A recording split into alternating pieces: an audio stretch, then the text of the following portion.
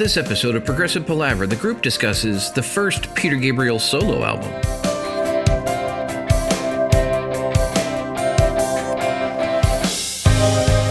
Hi and welcome to Progressive Palaver, a group of lifelong friends and appreciators of music discussing the greatest progressive rock bands album by album. I'm Joe Beauclair, and on this episode of Progressive Palaver, I'm joined by my very good friends Ken Gregory and Paul Zotter as we start on the Peter Gabriel solo catalog with Peter Gabriel 1, Car. Gentlemen, welcome to this start of the Peter Gabriel and Fish segment of the Palaver.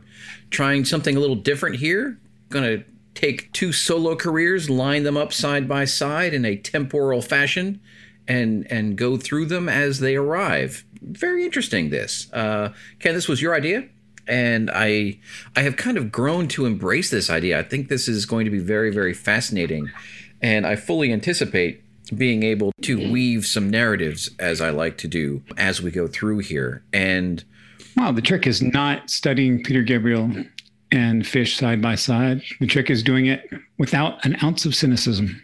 Without an ounce of cynicism. I'm pretty well laced with cynicism, so I don't know if I can do it without an ounce, but I will do my best. I may just start the timer right now on that one.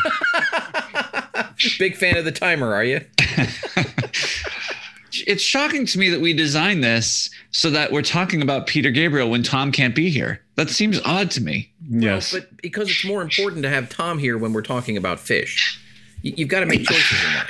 I guess. Fish. If we ever do Van Halen, does that mean we're not going to have Tom with us when we do the David Lee Roth solo catalog? We are not under any circumstances doing the David Lee Roth solo catalog. Although there is a connection here. Oh, excellent. There's actually a pretty strong connection that I stumbled across that we can get to. But I promise you, unless Tom does it on his own, like I did with the John Payne Asia, there will not be any palavers on solo David Lee Roth. I'm sorry. That's the way it is. I don't think that will be an objection by any of the listeners. I just feel it's important to remind our listeners that Tom at one point did say that Peter Gabriel was like the David Lee Roth of prog rock. He did say that. And we understand it as soon as he says it. We get it. Yeah, I mean, it was certainly a valid observation at the time. Yeah. And so the first Peter Gabriel album, again, growing up at the time that we did and me having sort of the tunnel vision that I tend to have, plus the way I was getting my music through my brothers was not fully prog aligned. So there's some filter in terms of the information I was getting. So I'm pretty certain that I knew of Genesis and Peter Gabriel completely separately. And at some point after I was aware of both of their existences, did I find out that, shocker, Peter Gabriel used to be in Genesis. Ooh, wow. And dun dun. Exactly. And I'm pretty sure the first, and we talked about this in the Genesis segment, right? When guess what? The self-titled Genesis was released in 83 and Invisible Touch was 86 or 87. And So came out virtually on top of Invisible Touch. I mean, Genesis and Peter Gabriel were everywhere and you couldn't escape them. But I'm fairly certain that due to the joys of Philadelphia rock radio, I was aware of Peter Gabriel before then because presumably they played Shock the Monkey. I'm pretty sure Dave had a mixtape with Games Without Frontiers on it. Oh, absolutely. And a couple of those, and of course Salisbury Hill. Although so I was aware of Peter Gabriel. Why? But I'm fairly certain the first Peter Gabriel album I ever heard was Peter Gabriel 3. And my brother Len had purchased that, I believe on CD, because again, he was an early adopter. And I think that was my first, album that I heard. And probably the second one was probably So. And then I filled in sort of around that. And I want to say, I went back I went backwards from 3 to 2, probably to 1 once I figured out Salisbury Hill was there. And oddly enough, I didn't own Peter Gabriel 4 or Security for a really long time. And of course, by the time I was doing all of this, I had figured out that, you know, Peter Gabriel's in Genesis and everything else. Now, the other part of that I find very funny as we gear up to talk about this record, and you always get that, right? We talked a little bit when we were talking with Dan Sherman about when bands break up or people leave bands, and it's almost like dividing the house, right?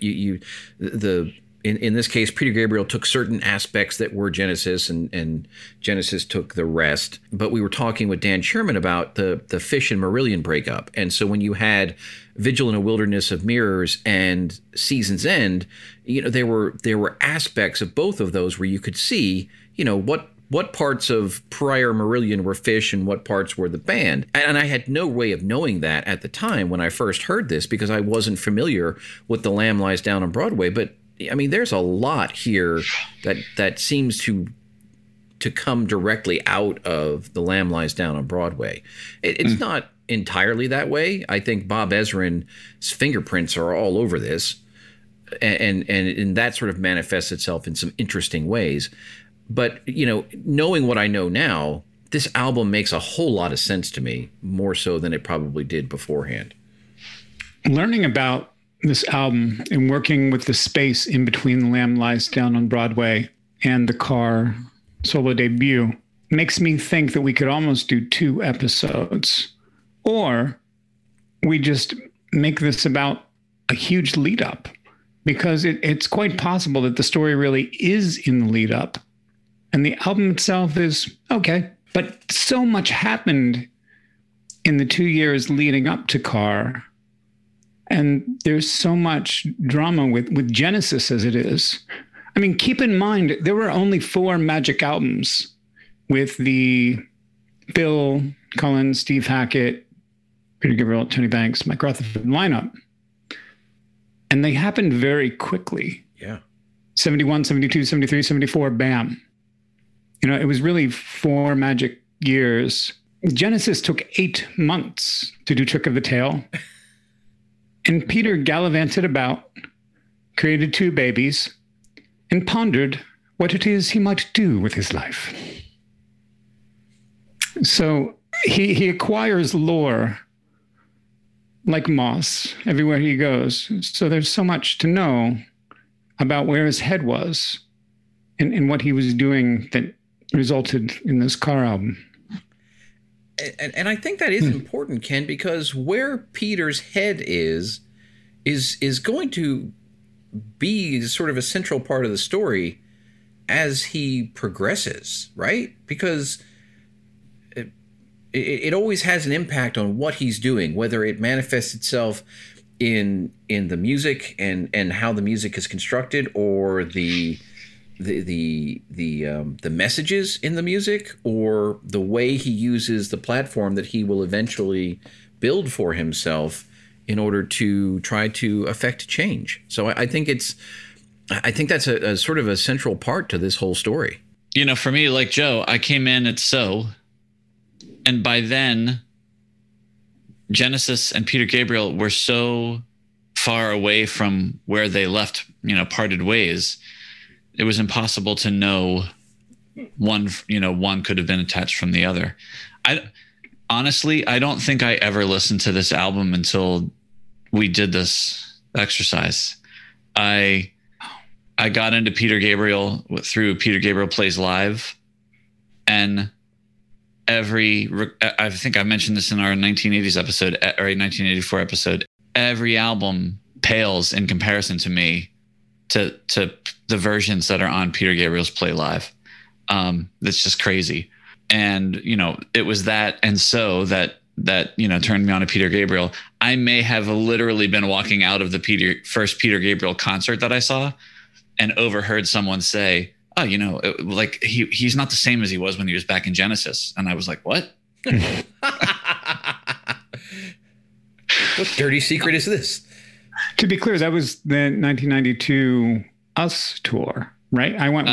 Would have been. I think the first time I saw him was 87, for maybe even 86. Oh, you saw the So tour. So I saw the So tour twice and Us tour once.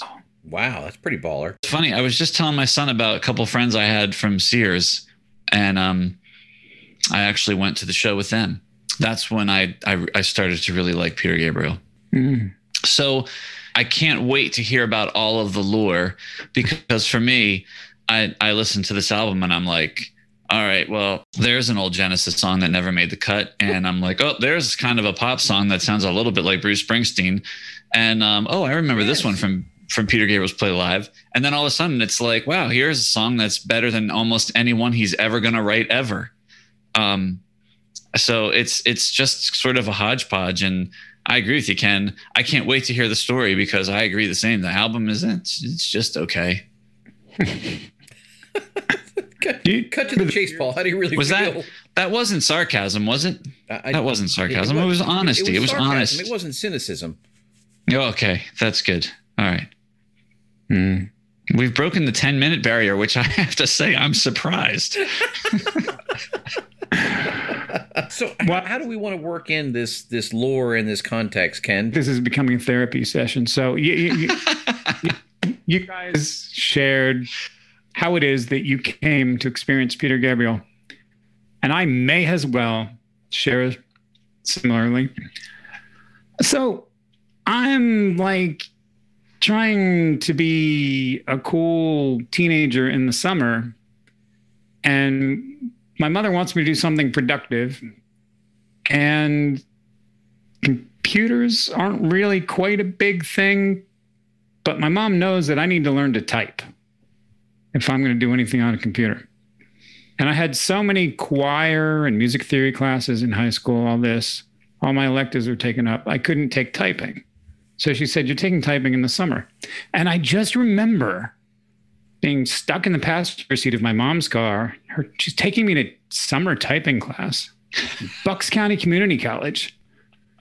I'm like, oh boy. And this song comes on. It's Salisbury Hill. I'm like, wow. And I was just captivated for the whole 4 minutes or whatnot. And I just remember like having to figure out what that was and how to buy it. And then when I did, I had it on a cassette, and the album sounded nothing like Salisbury Hill. But we'll get into that. Okay. You asked about the context. Yeah. Now, 1974, November, brought us The Lamb Lies Down on Broadway. They toured extensively. Peter knew he was leaving. The band knew he was leaving. The press did not know. As very tight-lipped English gentlemen, they kept this tragic secret to themselves. During this period, Yes released Relayer. Rush released Fly By Night. We've got some Kansas, Tangerine Dream, Soft Machine. Camel. Rick Wakeman did The Myths and Legends of King Arthur and the Knights of the Round Table. We got some Zappa. We got a lot of good stuff throughout this whole period. Oh, Steve Hackett did Voyage of the Acolyte. That is wild. 75. But, you know, there's a full 2 years before Peter's able to put out this Car album. Like A Trick of the Tail, February 1976. Rush has got 2112 already in April 76. This is a great time for prog. Alan Parsons Project, Brand X. Elias of Sun Hillo was released in July. Yes, thank you. Oh, boy. Steve Howe has Beginnings. Kansas Has Left Overture. Queen Day at the Races. Genesis Wind and Wuthering. Could you imagine that? And they put out 2 albums in the same year. So the 4-man Genesis span was between The Lamb and Car. Like entire 4-man Genesis existed and was gone by the time Peter released his first solo album. That is hilarious. That is. Peter was contemplating. Truly. So January 77, we've got Pink Floyd with Animals. Utopia Raw, Jethro Tull, Songs from the Wood. And then February 1977, Peter finally releases his Bob Ezrin masterpiece. So think about that, and whatever you want to say, because there's always going to be the comparison, right? When someone like Peter Gabriel, who was credited or at least perceived to be the creative force in Genesis, right? He leaves, takes 2 years to put this out, and while he's putting this together, Genesis release A Trick of the Tail, arguably one of their best albums, hands down. And Wind and Wuthering, which whatever you have to say about it, I think it's clearly objectively superior to this. That's got to be tough. You wonder if what the perception was at that point. That's amazing. But I wonder if it offered any sort of like liberation from, any pressure, whether it added pressure or whether he thought, well, great, they're going on about their way and everyone's really into that. Now I don't have as much to live up to. I don't know. You wonder if it had a higher amount of pressure or a lesser amount on him. I don't know. So what if I read the particulars now, and then we can get into that fallow period, that 2-year period, Ken, and as we sort of naturally lead into the album itself. Cool? Oh, we shall. I'm good with that. I just want to understand whether you just said fallow. Is that Fallow? That is correct. Okay. That is your palaver word for the evening. Yes, thank you, Joe. Just wanted to make sure we got that in there. Okay. Huh. All right. So Peter Gabriel 1 was released on February 25th, 1977. It was released on the labels Charisma in the UK and Atco in North America, produced by Bob Ezrin. The personnel include Peter Gabriel on vocals, keyboards, flute, and recorder, Robert Fripp on electric guitar, classical guitar, banjo, Tony Levin on bass guitar, tuba, and leader of the Barbershop Quartet, Josef Chirowski on keyboards, Larry Fast on synthesizer and programming, Alan Schwartzberg on drums, Steve Hunter, acoustic guitar on Salisbury Hill, lead guitar on Slow Burn, and waiting for the big one, electric guitar, rhythm guitar, pedal steel. Steve Hunter is the connection to David Lee Roth. Steve Hunter appeared among many other places on a good part of the David Lee Roth solo catalog. Dick Wagner, backing vocals, guitar on Here Comes the Flood. Jimmy Malin, percussion, synthabomb, whatever that is, and Bones. It also features the London Symphony Orchestra and the arrangement of that by Michael Gibbs.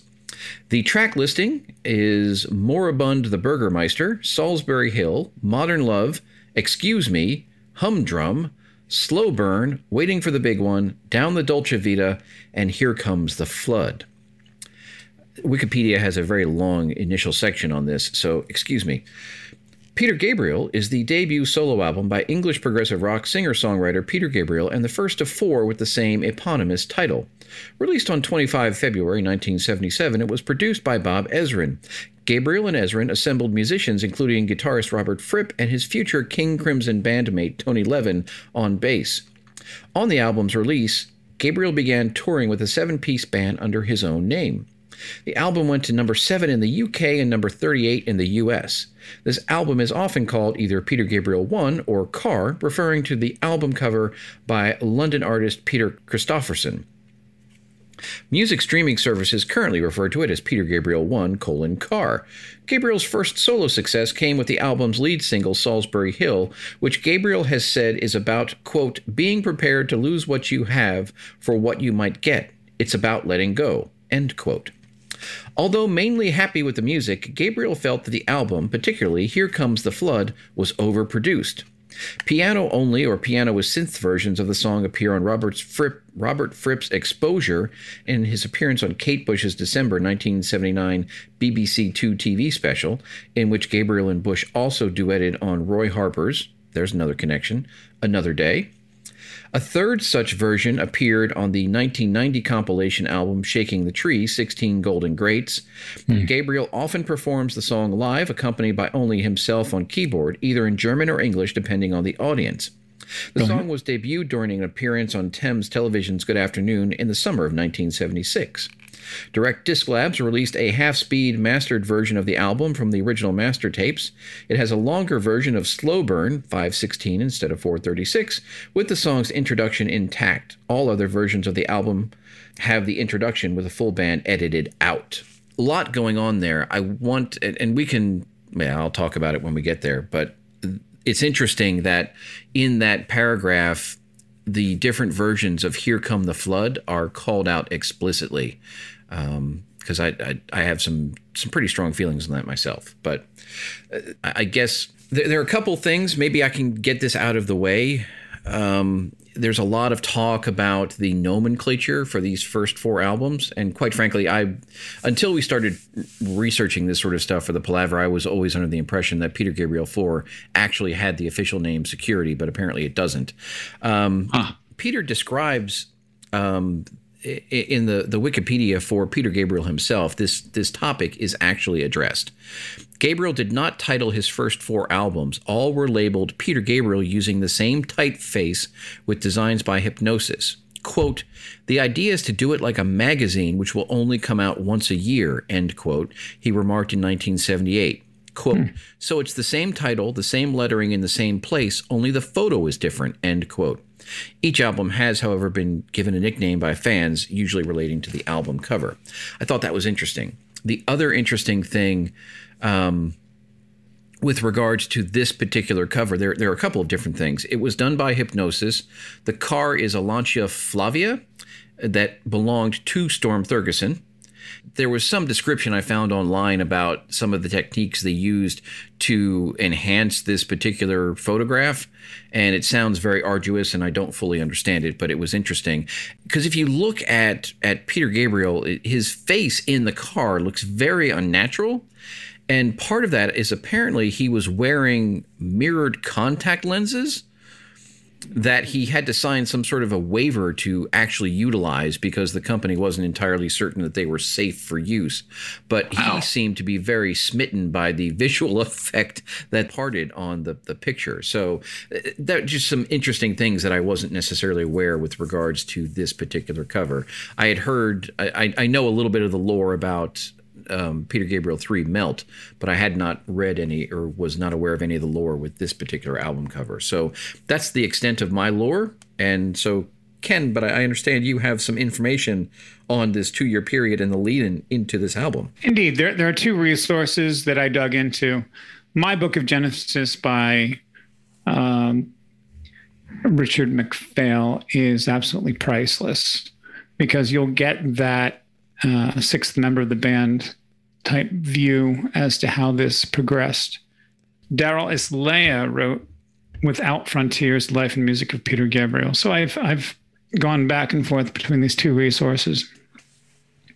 I mean, it is true, as we remarked in our Genesis segment, Peter experienced fatherhood, and he could not maintain the schedule, the dedication that the other members of Genesis were willing to maintain. And by then, I think they were successful enough where they could distance themselves from those pressures, but they chose not to, which is evidenced in, the 2 albums that came out in 1976 that we just spoke. They were raring to go and nothing was stopping them. Phil has an incredible work ethic. We know that Tony is hyper-focused and hyper-talented. And I'm sure that Mike enabled all of them, and they just went. Steve was along for the ride, at least for one of those albums. Peter, raised two daughters, and he wallowed around with different partners. Actually, during Lamb sessions is when he met lyricist Martin Hall. So there were 3 songs that came out of that, and one actually made it to a vinyl single. So Firebirds is beautiful. That's got Peter on flute. That's pretty nice. Get the Guns is another one. You Never Know is the one that actually went somewhere. We'll talk about that. Now, who helped Peter? He wasn't one to, multi-track by himself. I don't know to the extent that he had access to that technology. He always needed musicians around him. And who did he trust? Well, he trusted Phil Collins. He trusted Mike Rutherford. He would collaborate with different musicians, but specific to this project with lyricist Martin Hall, Ant Phillips, back. Really? Yes. Yes, there is a very famous demo that I speak of, all three of these tunes. Ant Phillips plays piano. He hosted the group at his parents' home. I'm forgetting the third member at this point, but they put together this material. And then when they finally got this You Never Know single together, the guy that recorded it was a comedian. And the session was amazing. Phil Collins and Fripp and Peter was in there, and folky Sandy Denny sang on it. We'll have to put this in the show notes. Yeah, so that's the Charlie Drake track that you had sent us, right? Charlie Drake, there you go. Yeah, that's fantastic. It's better than the whole album. This leads me to Bob Ezrin. We know that Peter had this spark of creativity from the surviving demos and from the Drake vinyl single. So what was this thing that happened to Peter? What happened to his ideas and his music through the Bob Ezrin filter, if you will? So, and who was Bob Ezrin and what was going on with him? So what exactly happens when Peter Gabriel goes through the filter of Bob Ezrin? Bob Ezrin was a hit maker and an album maker. If you've heard Alice Cooper, School's Out, 1972. If you've heard his work with Lou Reed, 1973. If you heard 1974, Aerosmith. Same Old Song and Dance. Train Kept A-Rollin'. That's Bob Ezrin. How about Kiss? If you've ever heard Detroit Rock City or Beth, that all happened under the tutelage of Bob Ezrin in 1976. Also in 77, he was working with the Babies. Their debut, it was John Waite. So all of this happened prior to Car. Peter admits he was no Alice Cooper. He was no Kiss. But he was willing to work in this pop sphere with Ezrin. Go figure. And that's how this all came about. That's interesting. So as we get into this and as we go through the songs, right, I think this will sort of naturally manifest itself. If that's the lens that we're talking about, so you have proggy, artsy, fartsy Peter Gabriel with Robert Fripp, and you have North American hit maker Bob Ezrin coming together, I don't think that's a really good mix. It doesn't seem that way. It doesn't sort of work out, I think, in the way that anyone would have anticipated it worked out. Especially when you think about, again, and I almost feel bad doing this, but you almost have to draw the parallel between, what comes out of this and the songs and the accessibility that come out of A Trick of the Tail. Now, granted, Peter maybe brought a heavy dose of the weird with him that could not be contained by Bob Ezrin, and I think that's part of it. I don't honestly know how much Robert Fripp has to do with that, because I think a lot of what I would, in my mind, think of Robert Frippness doesn't really manifest itself on this record either. It was a compromise. Peter brought Robert Fripp, and Bob Ezrin found the bulk of the other musicians, including Tony Levin. So let's talk Tony Levin for a second. Do we know where in his career Tony Levin is at this point? Because this is not what will become classic Tony Levin, right? This is not, savant Tony Levin. This is pretty subdued there's nothing about the bass playing on this record, with one or two exceptions, that make me go, aha, this is Tony Levin. So I'd agree. Was Tony just starting out and he hadn't developed the Tony Levin persona? Or again, was there some sort of constraining of these musicians? I don't know. I see Herbie Mann on his resume. He's been relatively unknown at this point until he's paired up with Peter Gabriel. And needless to say, the marriage of Tony Levin with Robert Fripp is iconic in the King Crimson lore. Right. And that's kind of what I suspected. When I listened to this and, having a man crush or whatever you want to call it on Tony Levin, I and quite honestly, there's not a whole lot here to really capture one's attention for the most part. So it's like I went through and gave it a full listen, focusing on the bass playing specifically.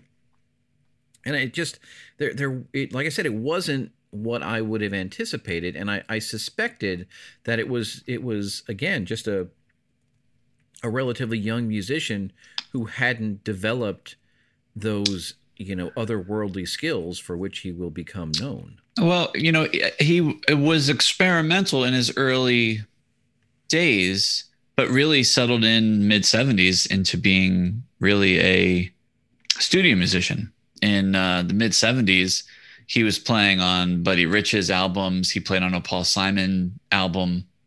Andy Pratt, Andy Newmark, Hugh McDonald, Luther Vandross. Like, he's kind of just working for everybody, doing whatever the job needs. And is Peter Gabriel creating a band for this record, or is he just bringing in musicians to play on it?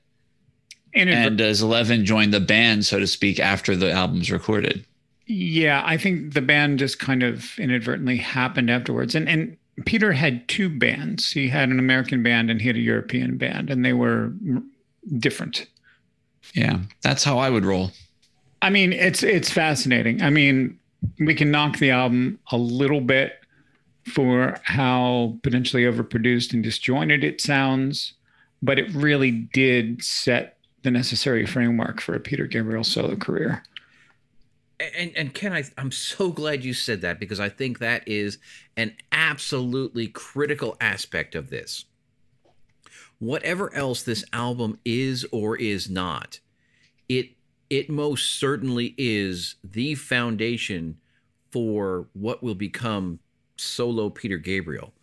In terms of, he establishes a lot of, I hate this word, but a lot of the tropes that will become associated with him, and a lot of the personality that will sort of continue to filter through his music, even as it morphs into a more polished approach, is presented right here.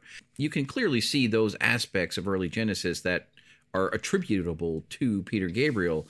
And it's interesting to see him, sort of take those and develop those. And I was thinking about this, if you think about, if you have two plants in a pot and you let them grow together, and then at some point you decide to separate them out and put them in separate pots, and the physical act of taking them out of the soil and separating out their entangled roots and everything else, and there may be some, collateral, stem damage or whatever, and you put them in the pots, and in the beginning they look, smaller and perhaps less vibrant or whatever, but in time both of those plants will now grow to fill the space that they have by themselves.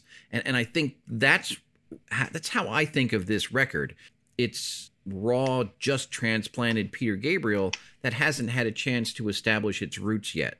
Whereas, perhaps on the other side, when you have four of the members who, still have that sort of band rapport in terms of performing and writing and things like that, that the removal of Peter and I don't know if I when you look at the lore, I don't think anyone anticipated Phil Collins would be what Phil Collins became at that time, but there wasn't as much open space in that flower pot as there was in Peter's flower pot. That is so perfect. A flower? The soil. That's awesome. Like so many things are bursting out of my head right now. So I watched one of the documentaries on the Weltschmerz DVD or Blu-ray that I got, and actually, I would not really consider Peter this way, because I just always sort of consider him as a pretty high level musician. But Fish kind of talked about in his thing how there was like a frustration that he had because he couldn't get out what he wanted to get out, you know, from his writing and music. Like music was somehow constraining him.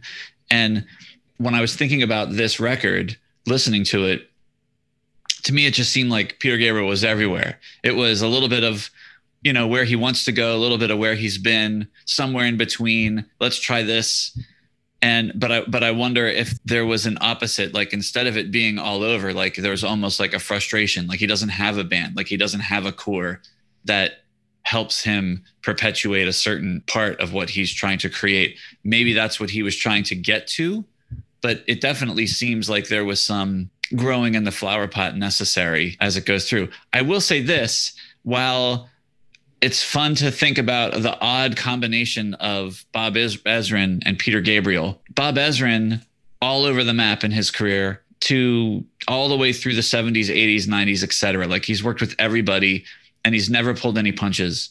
And I went back to some of those Alice Cooper tracks because the entire discography of Alice Cooper through the whole 70s was all written and produced by Bob Ezrin. And there's actually some really great Alice Cooper songs.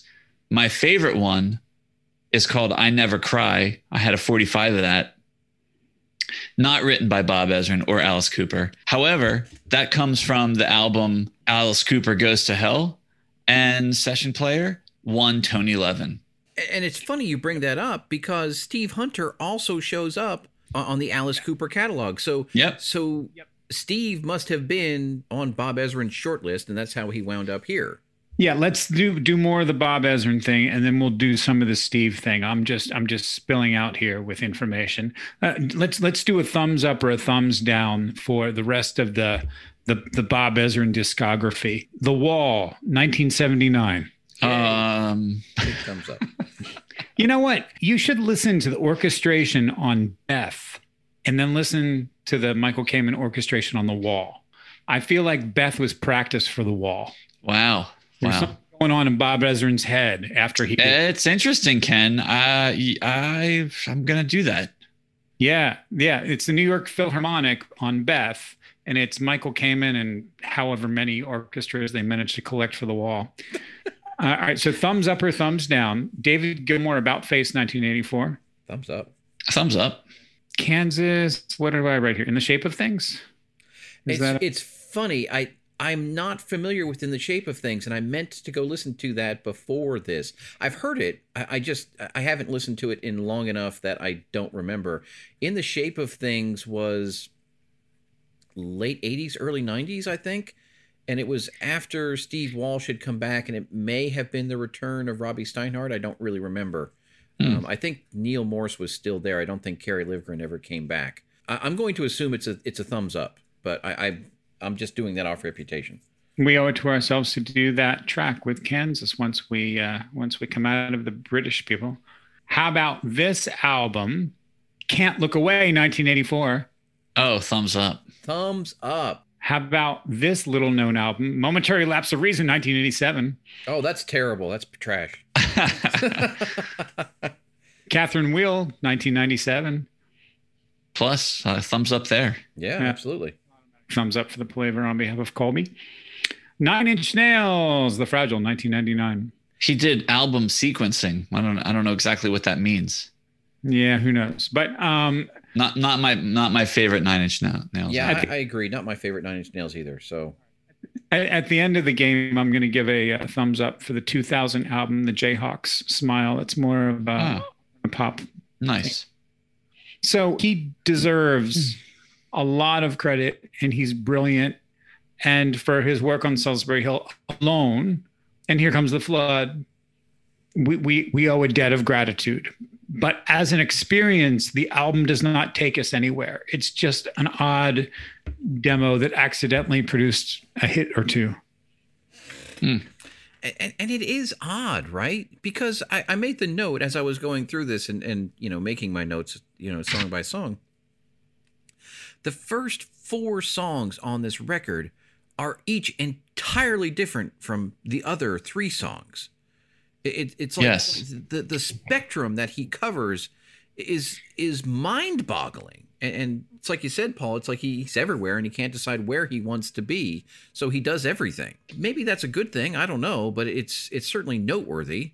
That's why we need that Charlie Drake single to kind of explain the comedic, childlike show tune space, right? That the Willow Farm space that Peter was in. One last thing, Ken, you mentioned earlier, I think you said that the only Kiss song you would listen to is Detroit Rock City. Is that what you said? Kiss is not a good band. Yeah, but that's the one song. Like you won't even find some space in there for, say, I Was Made for Loving You. Oh, you know what? There was only one Kiss album in the house. I don't know why Mom ever picked it up.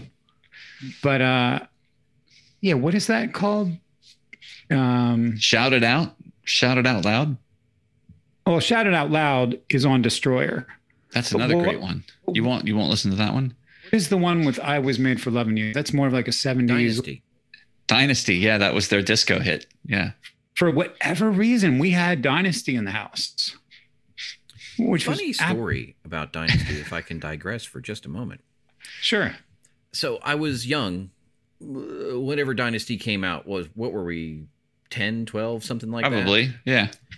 And my aunt Dot, who was just the coolest aunt in the world, took me and my brothers to the mall.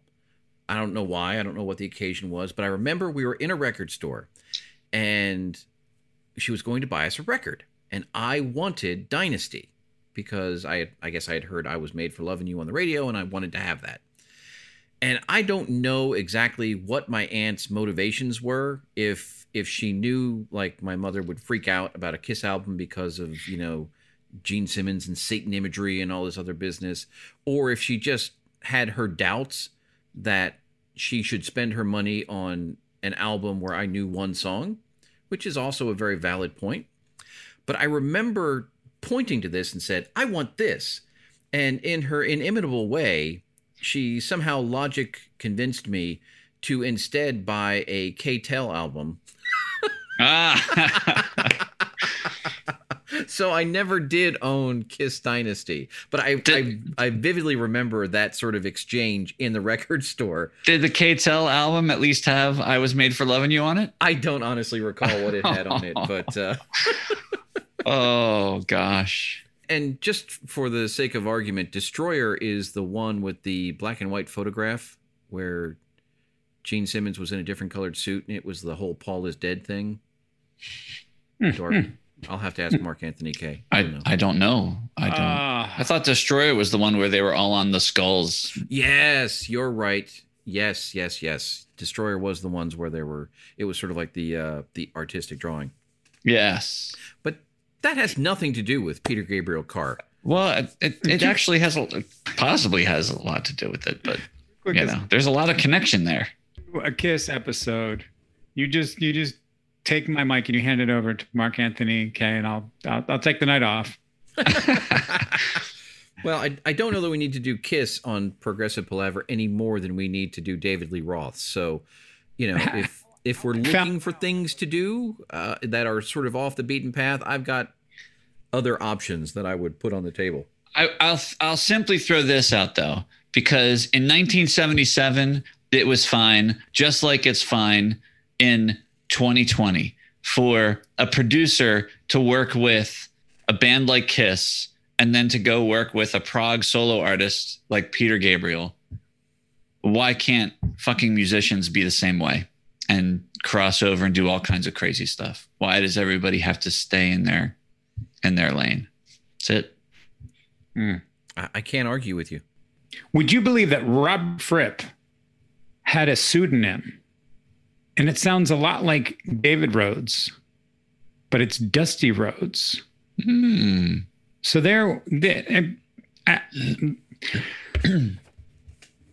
the So period, and for most of the touring that we're aware of in Peter Gabriel's career, he toured with David Rhodes on guitar. Right.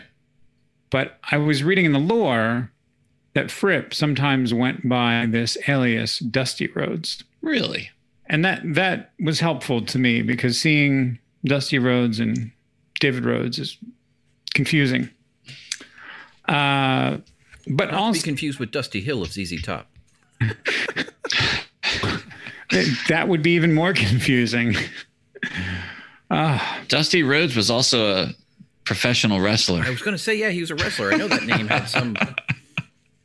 Yeah, he wouldn't make the cut, but he wouldn't get past Ezrin. He wouldn't get through the filter, shall we say? So, I mean, you've already got Fripp doing guitar work. How do you need another guitarist? What could possibly come up? But just as we've indicated, Ezrin knew that Steve Hunter, was needed to execute this part. And it's a bitch of a part. Now, Paul, you've actually played Salisbury Hill in pubs for years. And you may or may not use a capo. And I think if I recall what you're doing, you're in first position chords and you do a brilliant job of strumming through the kind of singer-songwriter version. Yes. Thank you, Ken. That's exactly how it is Capo 4, by the way. Yeah. Oh, you're doing Capo 4. Okay. So are you doing it in the original key of B or are you? I think it would be. Yes. Oh, wow. Okay. Because you are blessed with a voice and you've been our singer for years, ever since 8th or 9th grade, if I remember correctly. But thank you. I was not blessed with that range. So when I do it down a whole step. But I'm here to talk about just the brilliance of Mr. Steve Hunter. So if you're going to be better than Fripp, you better be good. And this guy is good, at least in his realm, in his world of Travis picking. So Paul, where we grew up, and Joe, you may remember this somewhat too. There was a folk music shop where I took lessons, Bucks County Folk Music Shop, and thumb. I just used to sit there, watch TV, and do the thumb thing, and that's what Salisbury Hill is based on. You would just like watch The Love Boat and Fantasy Island, and you would just do that the whole time with the thumb, because that's the only way you learn the Travis picking. Is just keep that thumb going back in the 70s. And then, sometimes I play Salisbury Hill. I don't do the Travis picking because it's so hard. There's another way to do it where you just. So it's like playing the bass part without doing the Travis picking. And it kind of, the easy one.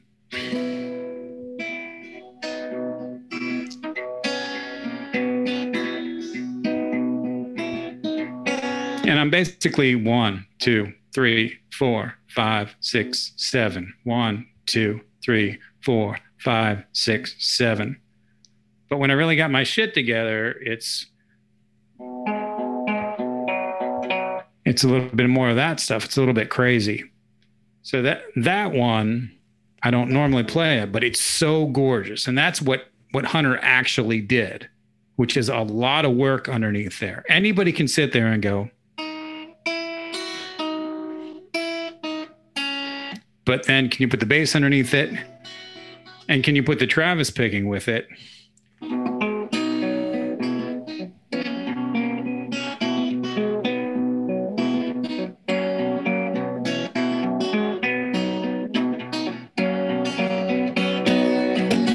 There it is. Listen, just for the record, I never spent the time watching The Love Boat or Fantasy Island practicing my Travis picking, which is why you end up with the strumming singer-songwriting version anytime you see me play that song. It's not too late, Paul. When you're watching all those Marvel movies, right. It's an opportunity. Yeah.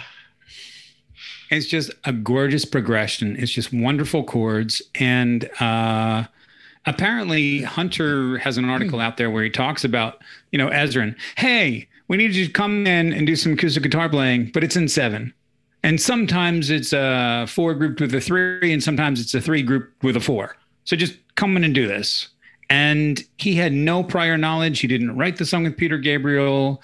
He didn't know about this. This is just a brilliant session musician putting that together in one day. And it is one of the most iconic guitar parts. It has stayed with me since I was a teenager driving down the road in my mom's Honda Accord.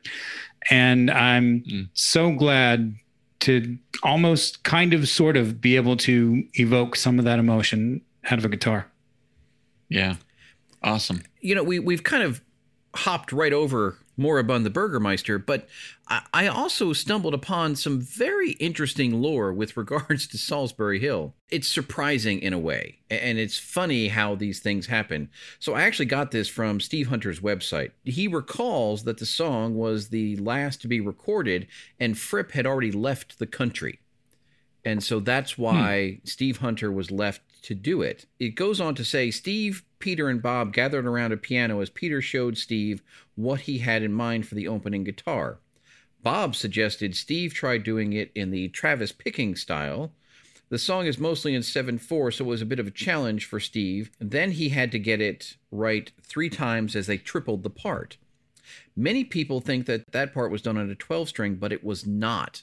And this is where things get really interesting in this story. So there's a quote here from Steve. I borrowed the guitar from an assistant engineer named Jim Frank, a really nice guy who's no longer with us. He had this really wonderful old Martin. I don't know if it was a D18 or a D28, but I played it on a few songs because it sounded great and played wonderfully. The chords are more voicings than chords. There are chords, but I was thinking in the key of A, except I used a capo on the 2nd fret. There's nothing outside the key at all. Just the way the voicings work with the keyboards makes them sound unique. And then he goes on, he actually has a photograph. In 2014, Peter Gabriel gave Steve credit for coming up with the guitar parts on Salisbury Hill.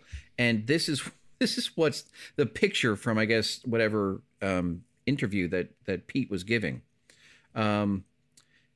It says, Ezrin used a little of his studio magic to make the single happen.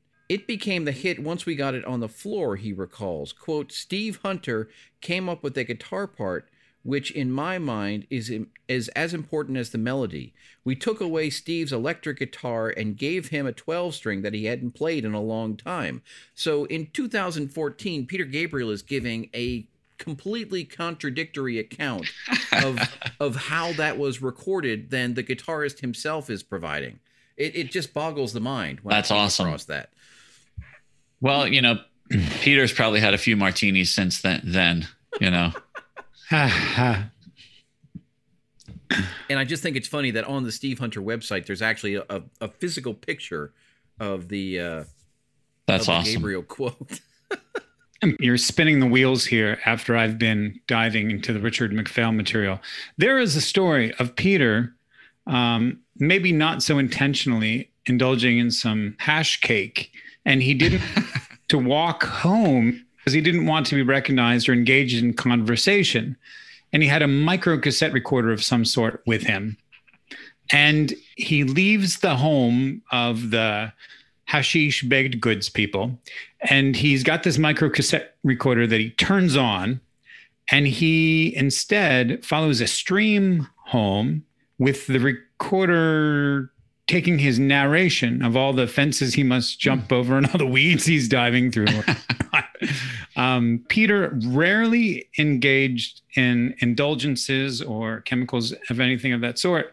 And when he did, he was quite embarrassed and did not want to be seen or recognized. but it is 1977. So Yeah, I will say this.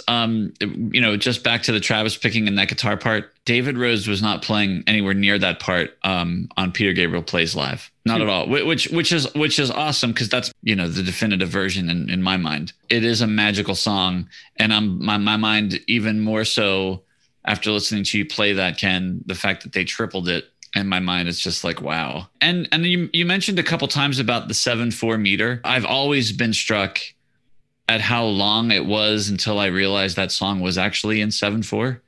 And I think it's probably the most common. I mean, is there another hit or a single that is so popular that is in 7/4? I mean, it's point taken, not to my knowledge. Yeah. The melody flows so nicely. You never even really realize that it's in 7/4. And I will say that I've played that song so many times, and I have been sure that I'm not playing it in 7/4. Like I am absolutely certain. And then like I'll have a recording of it and I'll just start counting and I'll be like, damn, I'm playing the whole thing in 7/4. And it's not because I'm doing anything. It's just because that's how natural it feels in 7/4. If you play it in a even signature, it feels wrong. Indeed. Well, I mean, it's more or less a phrase followed by 3 beats. Boom, boom, boom. A phrase followed by 3 beats. Boom, boom, boom. Yeah, I mean, or you ba-da-ba-da-bum. And then, I mean, that's 3 beats right there. Bum, bum, bum. You just can't add an extra beat is my point.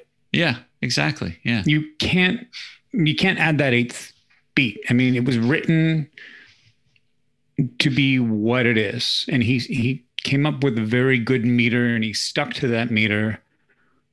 To his credit, this is a better implementation of Odd Time than many things that Genesis did. Because it's so pure. And it's always interesting, right, when Odd Time comes up, because sometimes, it's like this, like you said, Paul, you almost don't even notice it. And then there are other times where it's just like a slap in the face every time that beat is missing. And you're like, what? And it's funny how that sort of comes about sometimes. And it just works differently depending on how everything was written. I find that to be fascinating. Interesting thing as we're sitting here talking about this, right? We've been talking for God knows how long at this point. We haven't said word one about any lyrics. Not a word. And I find it interesting because certainly as these songs are presented here, and I think there's an exception that we'll hopefully get to, the words are not as striking as you would expect from Peter Gabriel. There's nothing that leaps out and grabs you in the face. There's not a family snapshot. There's not a rhythm of the heat.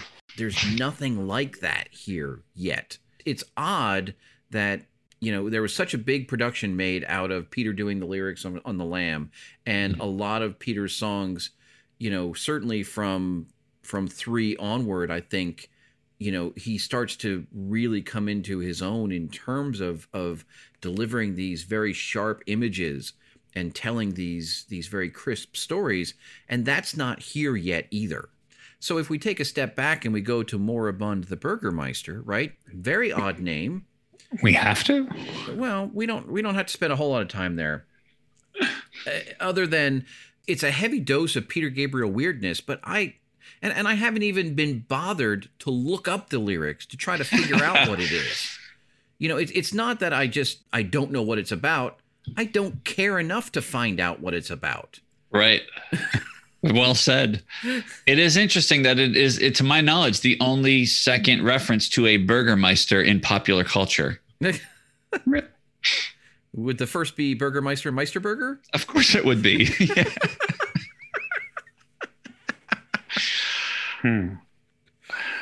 I agree, Joe. After everything you've listened to, I mean, and this is probably terrible to say, but after everything I've listened to, with Peter Gabriel in Genesis, I'm just not even curious.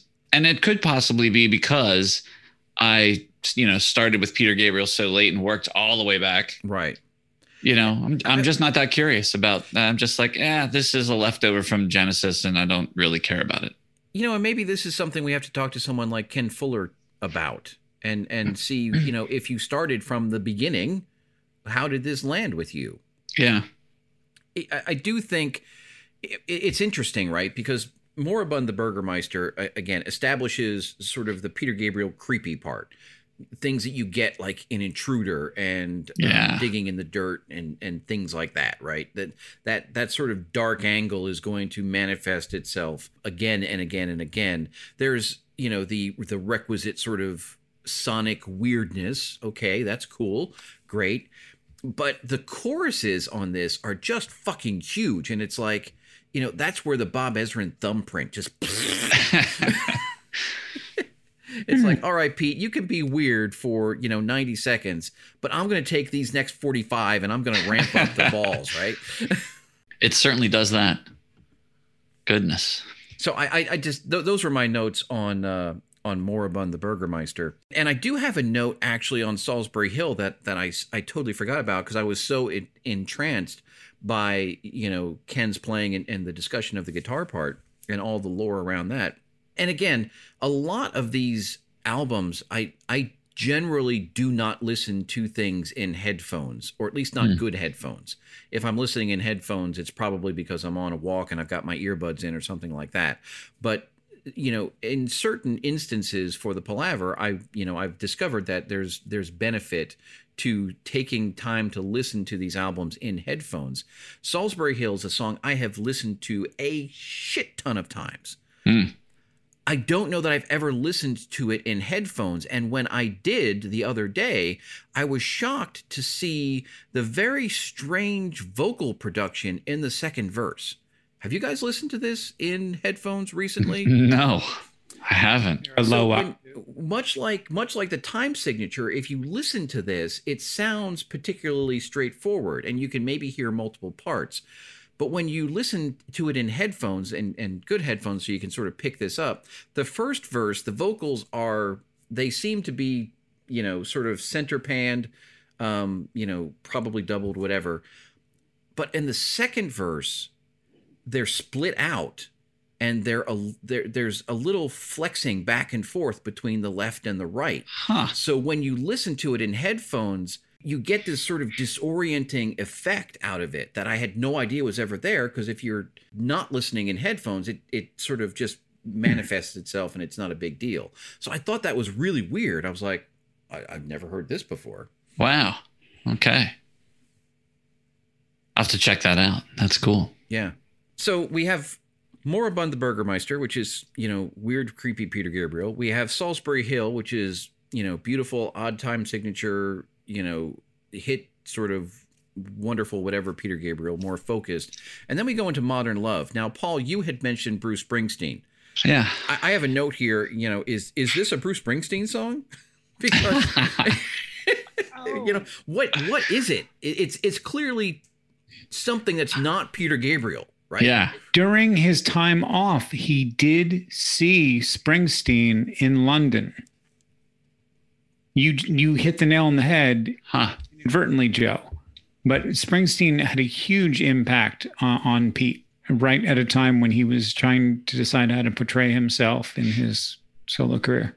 Again, I always go back to, presumably, I don't know how important it is that Bob Ezrin is Canadian, but I'm going to draw the assumption, given who he worked with and everything else, he seems to have brought a very North American vibe to this. And this song feels very North American to me. There you go. It's extraordinarily straightforward, which is a little unusual in the Peter catalog. And this is the one song, I think, where Tony gets to stretch his legs out a little bit. Like, it's not over the top Tony Levin that we'll become to associate with, but it's certainly a lot more interesting bass playing than other things we hear on this album. I think this and and the tuba in Excuse Me are about as interesting as Tony Levin gets here. And, so if we turn the page and go to Excuse Me, so here we have complete unadulterated Peter Gabriel whimsy. Gentlemen, how do I feel about complete unadulterated whimsy? You don't like it. You don't like it. I don't really care for it. And are we doing a song for Benny Hill? What the fuck is going on here? Charlie, much like Seamus, why is this on my album? Yeah, I think for me, the reaction, and again, it's completely out of context of all of this. When I was listening to this, I was like, why on earth would I want to listen to this? Because what he's trying to do, he did so much better with Genesis. And where he's going is so much better than any of this. And it's hard now for me to listen to it at all, even. Sorry. That seems like very anti-Palaver to say that, but it's not a bad melody, but and you're absolutely right, Ken. It's not, but it's, if I'm being mean, it's stupid. If I'm being, more politic, it's pointless. I'd say it's both. Well, fine. I want to be alone. When we should credit Tony Levin as the choral director. Yes, he gets to lead the barbershop quartet. Now, doesn't Tony still do barbershop-y type stuff? I want to say that he does. I seem to recall seeing this somewhere on his Instagram feed in the last year or two, something like that. Probably 2 years, because when he was in the toilet. But yeah, I feel like this is still something that's of interest to him. And I will admit, I'm not adverse to a good tuba line. They can be interesting, right? And the fact that Tony Levin plays the tuba, it's so wonderfully Tony Levin, Joe, what are the iconic sounds that you like? I think you're a fan of French horn, is it? Not French horn.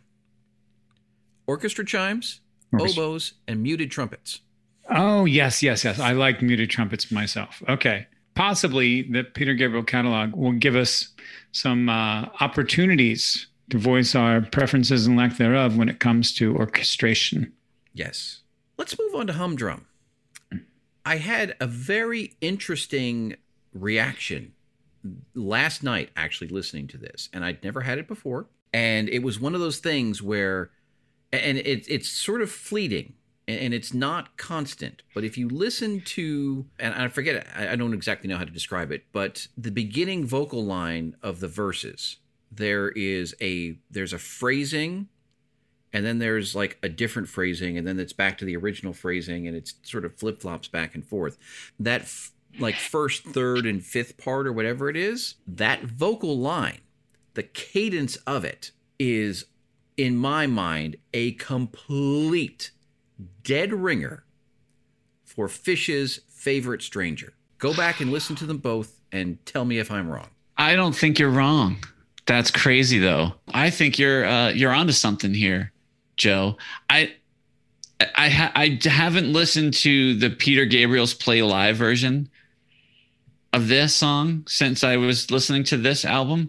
I feel like the feel of that is much different than it is presented here, which and it's different in a way that it does not say to you, hey, this sounds like something Phish did. But I think you're so right on the money with that comment with this recorded version. And like I said, it's not the full line. It's just like the first part of each line that is like that. And Phish just keeps that meter throughout Favorite Stranger. But it was just like it was one of those like light bulb moments. It's like, holy shit. This is exciting. There's like a whole list of things to go back and listen to after tonight. Well, that's what we do, right? That's right. Oh yeah, I'm going to listen to the whole Kiss catalog.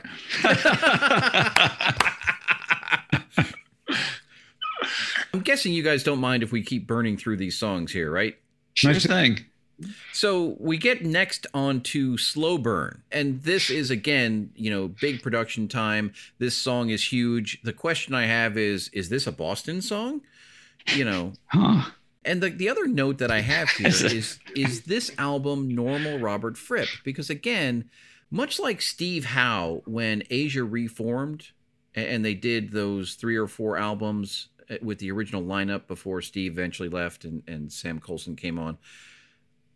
I think it was Sam Colson. I forget who it was who took his spot, but regardless, when Asia were doing not so much Phoenix, but certainly Omega and Triple X, Steve Howe adopted this Asia persona, which was not normal Steve Howe. It was very interesting how that sort of happened. And I don't know enough about Robert Fripp to know, but again, when I listened to this album closely, I didn't hear the things that I was anticipating hearing out of Robert Fripp. And I don't know if that's true or not, but yeah, I'm equally uneducated in Robert Fripp to make any comments about that.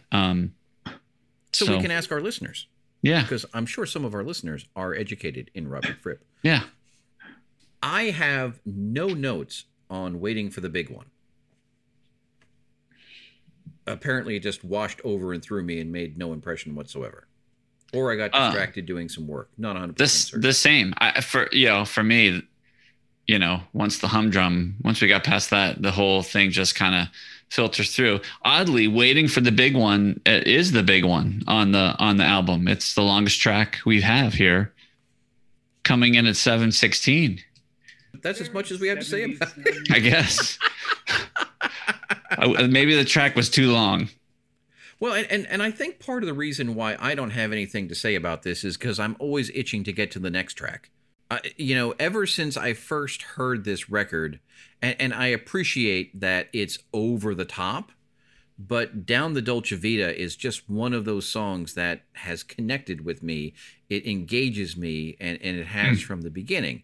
Now, I think it's very, very funny that at somewhere near the top of this episode, it wasn't at the top, but we were discussing Kiss's Dynasty, because first note here is huge prog disco. You've got this over the top production. You've got this, orchestration that's just like off the hook, and you've got this sort of, weird disco guitar thing going on, and it's almost like it's too gaudy, right? There's that's a great word for it. Yeah. There's just a little too much glitz going on. Someone put too many, went too far with the bedazzler on Elvis's costume here. And there's too much light coming off of it, but at the same time you have to kind of look at it, We're still doing Waiting for the Big One? No, I've moved on to Down the Dolce Vita. You went disco. Okay. I went disco. Can I just say, Waiting for the Big One is a dose of cultural appropriation. Here in the States, we have different blues genres. We have like a New York kind of spiffy blues. We have the Chicago blues. And then, you might have like the New Orleans style, which is a little Frenchified or something. It seems to me when Peter Gabriel introduces blues, he kind of does a weird kind of pick and choose of our different blues genres. I don't know what it is. I mean, some of this probably came through Ezrin. And I think I have a complaint with John Lennon doing some of the same stuff in his New York days and his later years. But it's just maybe even less becoming of Gabriel than it was for Lennon. Like you get a little too bluesy and it's like, hey man, I know where you're going with this. And it's just kind of either boring or not really totally working for me. Yeah, I guess, I had thought about the sort of, we'll call it blues interpretation on this, and I didn't have the inclination to pursue that any further, but I totally see where you're coming across here, and it's interesting, and I think we can very much with a straight face file this under, cultural appropriation. Absolutely. Thanks. All right. So Dolce Vita, you were saying it's the glam, it's the glitter, it's the 70s Elvis of the Gabriel catalog. Yeah, absolutely. And, and again, I understand where Peter's complaint about the production being too much on this, because it is. But I guess there's so much on this album that just doesn't, grab me, that at least, even if it hurts my retinas, at least it gives me something to sort of look at, right? This is the most Lamb Lies Down on Broadway of this album. It's so. Really? I think Moribund is more Lamb Lies Down on Broadway, but that was kind of where I was leaning too. But when we get into the verses, again, the guitar lines get split between the channels. So if you're listening in headphones, it can be kind of fun watching or listening to those kind of bounce back and forth a little bit. I guess that was maybe a trick that Ezrin was keen on at that time. But again, until you put it in headphones, it didn't really, it wasn't obvious to me that was going on. But yeah, I think, and again, I think how much of that, this cultural appropriation is the fact of you have, again, a North American producer, a North American hit maker producer, putting his fingerprints on this. The end of Down the Dolce Vita perhaps give him a bit of prog cred, if we even needed it at this point. But he does go a little dark and mysterious, and yeah. I think I think he totally gets some prog cred for this. Between this and Salisbury Hill and 7/4, I think he's got his credentials all up to date, and no one's going to argue with him. Yeah. And so that brings us to Here Comes the Flood. Now, beautiful. And it's funny. I think it was a relatively long time before I actually heard this record. And the part of the reason why I read the entire intro from the wiki page is because of the comments around this song specifically. Whether whenever I listen to this album is irrelevant because I don't remember, and whatever the case may be, Here Comes the Flood either didn't make an impression on me or I wasn't aware of it, however that goes.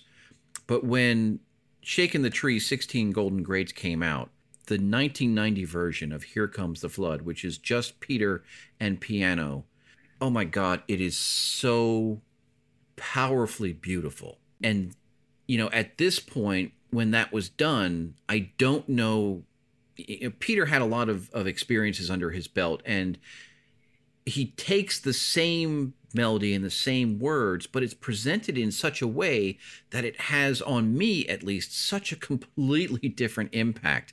And I meant to go listen to the Robert Fripp version, and I didn't have an opportunity to. But I remember after I fell in love with Here Comes the Flood from that compilation album, specifically going back and looking for it on this record and being completely underwhelmed. The version that's presented here does not connect with me on any way, shape, or form in the same way that the 1990 version does. Yeah. And I think that's a shame. But at the same time, I'm glad that Peter sort of reimagined it in the way that he did. Well, I'm much more charitable. I mean, think about Queen during this era. If this was a Queen song, it would be big. And I think Ezrin was thinking along those lines. And it's not right, big, but I still find emotion. Yeah. It's not unlike, except that it's completely unlike it. It's not unlike Barry Manilow's Could This Be Magic? Oh. Because the demo recording of that is very similar. It's got all kinds of horns. It's really produced. But the version that we all know and love is just this intense sort of starts with just piano. And I'm with you, Joe. I think the first time, I want to say, I don't know if he performed it on the Us tour or on the So tour, or if it was when he was doing like Amnesty International shows and I saw it there. But I know that I saw him do it live, just him and the piano. That's what showed up on Shaking the Tree. And I was very struck by that song, just the emotion of his delivery. And my reaction to the version on the album is the same. Perhaps it's just because of where I started with it, but it just falls so much shorter than that intense sort of passionate delivery in the solo. I like, for me, the import almost gets diluted out with all the extra stuff, right? Yeah. Yep. So I find that to be very interesting. So on one hand, I'm very much inclined to just gush about this song because I do think it's beautiful and it's moving and it's powerful, but the version here isn't as moving and beautiful and powerful. Yeah. Agreed. I'm reading that Robert Fripp did a version of it as well that was also stripped down. Right. And like I said, I meant to go listen to that, and I just haven't been able to find the time to do that, which is a shame because I would like very much to hear that. Boy, for people who like King Crimson and Robert Fripp, they're going to hate us after tonight. Well, and I have a very deliberate appreciation and distance for and from Robert Fripp. I understand the area where Robert Fripp, occupies. I understand his importance. I have dabbled in King Crimson. I think I have 3 or 4 albums. But I'll be honest, King Crimson at this point daunts me a little bit because I envision it as this very large, very complex thing. And I don't want to go there until I'm willing and have the time and energy to go there properly. Right. So my understanding of Robert Fripp is decidedly naive, and I understand and acknowledge that 100%. But it's not because I don't think that Robert Fripp is good. I just am not in a position right now where I'm willing or able to give Robert Fripp all the effort I think he needs. It's funny that you say that because there is a tendency, I think, for a lot of people to sort of approach King Crimson with sort of this awe and respect, like you must prepare, like it's almost like, okay, now you're ready for King Crimson. I remember throwing on the first time I listened to King Crimson, my reaction was like, wait, is that the dude from Asia singing? What's going on here? Oh, that's sacrilege, Paul. I mean, all right. I will tell you that the King Crimson crowd is just hipper, more relaxed, more fun than a lot of prog rock crowds. Having seen them once recently here in Philadelphia and, followed them to whatever extent I can on social media, it's prog somehow without the attitude, which is ironic because there is so much pompous development in the whole Fripp being. I'm taking a segue here. What is that Magic Rush song cycle trio that spans different albums? Fear. So the equivalent in the Peter Gabriel catalog, Mozo. Have you come across the Mozo? I have not come across the Mozo. Here Comes the Flood is part of Peter Gabriel's story of Mozo, a character who would come and go, changing people's lives. He would appear in On the Air, Down the Dolce Vita, Exposure, Red Rain, and That Voice Again. But the Mozo as a stage production or movie as Gabriel intended never developed. So for those of you who have been listening for an hour and a half and wondering when we were going to get to Mozo, or why you've been listening for an hour and a half, Ken has strung you along and dropped this little nugget here right at the end. So well done, Ken. Okay. Well, I got the link. I search for Mozo and it comes up with shoes. Oh, jeez. Awesome. Well, that I was not aware of that, and that is interesting, especially given the list of tracks that you just mentioned. They are sort of spread out over quite a broad range there, and some of them are songs that maybe I never really have connected with yet, and this may give me some extra motivation. So we have started then the Peter Gabriel solo catalog. Very interesting, this. I think I've already made my analogy about, what this record is or what it isn't and why it is the way it is. I think it's indicative, and I think we're going to see Peter grow. I think there's an argument to be made as to when Peter comes of age. Is it Peter Gabriel 3? Is it 4? Is it so? It's somewhere along that arc. Right now, before we've gone through all those records, I'm going to say it's really not until so that the fully formed Gabriel is presented to us. And I think that gets lost in the overblown commercial success of that album.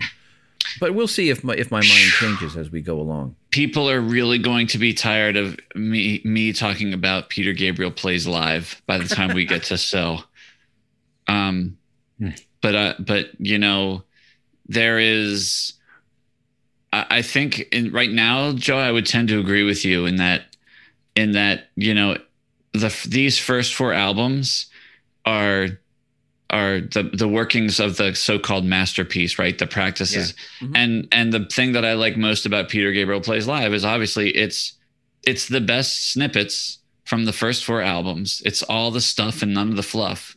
It fits perfectly. Like those 2 CDs fit perfectly as the prelude to So and to Us. It's terrific. So yeah, we'll see.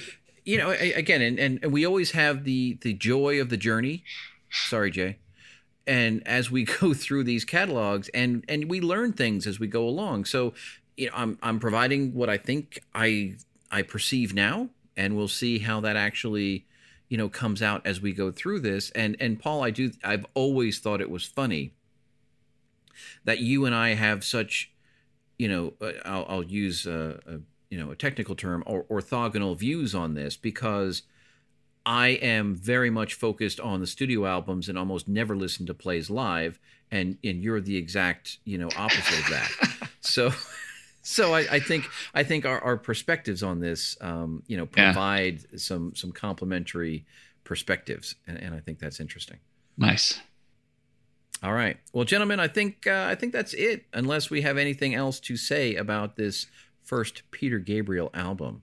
Ken, nice work on the lore this evening. That was a big benefit, I think. Indeed. Rock and roll. All right. So, gentlemen, next week we will move on to Peter Gabriel 2, or Scratch, as it's called. And we'll see where that takes us. I believe, as we already mentioned, Robert Fripp takes the production reins at that point, and we'll see how that manifests itself. And we'll do that next week, and we'll continue to move through this. And then as we move into the late 80s, we'll bring Fish online sort of and weave in and out at that point. So that'll be very cool. So, gentlemen, nice. As always, thanks for your time. Appreciate it.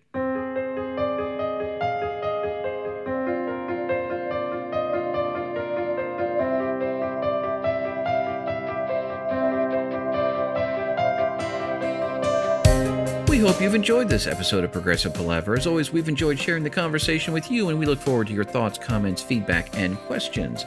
You can reach us on Twitter, Instagram, and Facebook. We are at ProgPala on all of those, or search for Progressive Palaver. You're welcome to email us. Our email address is progpala, that's PROGPALA, @gmail.com. Progressive Palaver is available for subscription and download on Apple Podcasts, Google Podcasts, Spotify, or presumably anywhere you find your podcast. And we are, as always, hosted on SoundCloud. So until next time, thanks for listening.